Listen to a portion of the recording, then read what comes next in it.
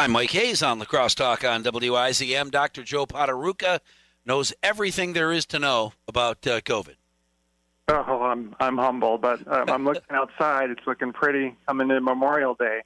People are getting their vaccines. It's an exciting time to be more free like we are used to in the past. Do you get the impression that some in the medical community that are talking to a national audience are, I don't want to say trying to scare people, but every time we have a breakthrough that's positive, there's always somebody saying, but wait a minute, don't get too excited. We all still might die, so, be careful. We still have to, there's just never any good news that's just good news. There's always a catch.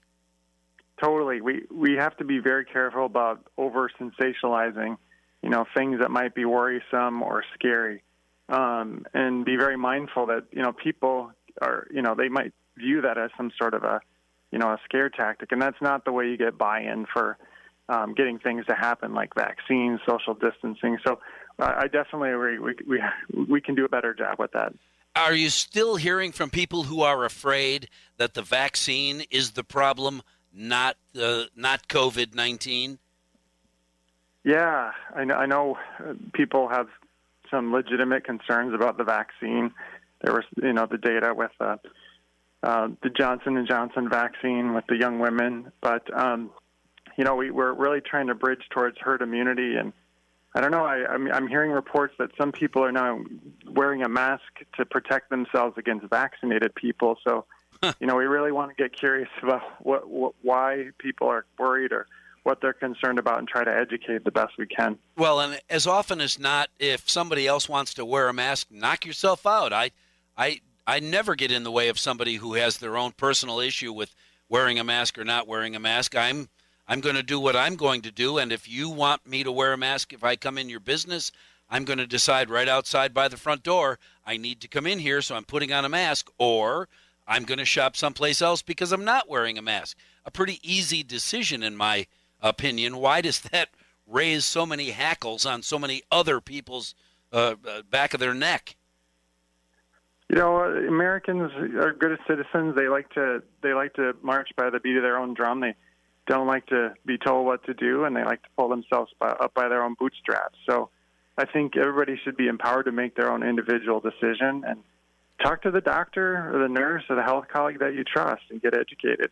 I got a text from a listener who wonders, I guess, good time to ask because I know it was updated. Originally, the virus was thought to live on hard surfaces for a long time, hence spray everything down, with bacteria-killing stuff out of a can. But then that changed a little bit. Is there any new news? How long does the virus survive on a countertop, for instance? Yeah, so it's really that aerosolized transmission that, we have learned to be really transmissible, less than a day or two on a hard surface, so that contact transfer of the virus. We're learning more about that. Was a little bit more sensationalized, that we should be more cognizant about contact issues, but really it's that aerosolized. So, those that are symptomatic, still making sure that we're wearing the mask until everyone can get more to a place of vaccinated or herd immunity. So if you have a workspace that you share with someone else and you're not sure whether they're vaccinated or taking care of themselves, still maybe a good idea to hose down your workspace if you share it. Otherwise, not as big a deal as it once was, right? Oh, definitely.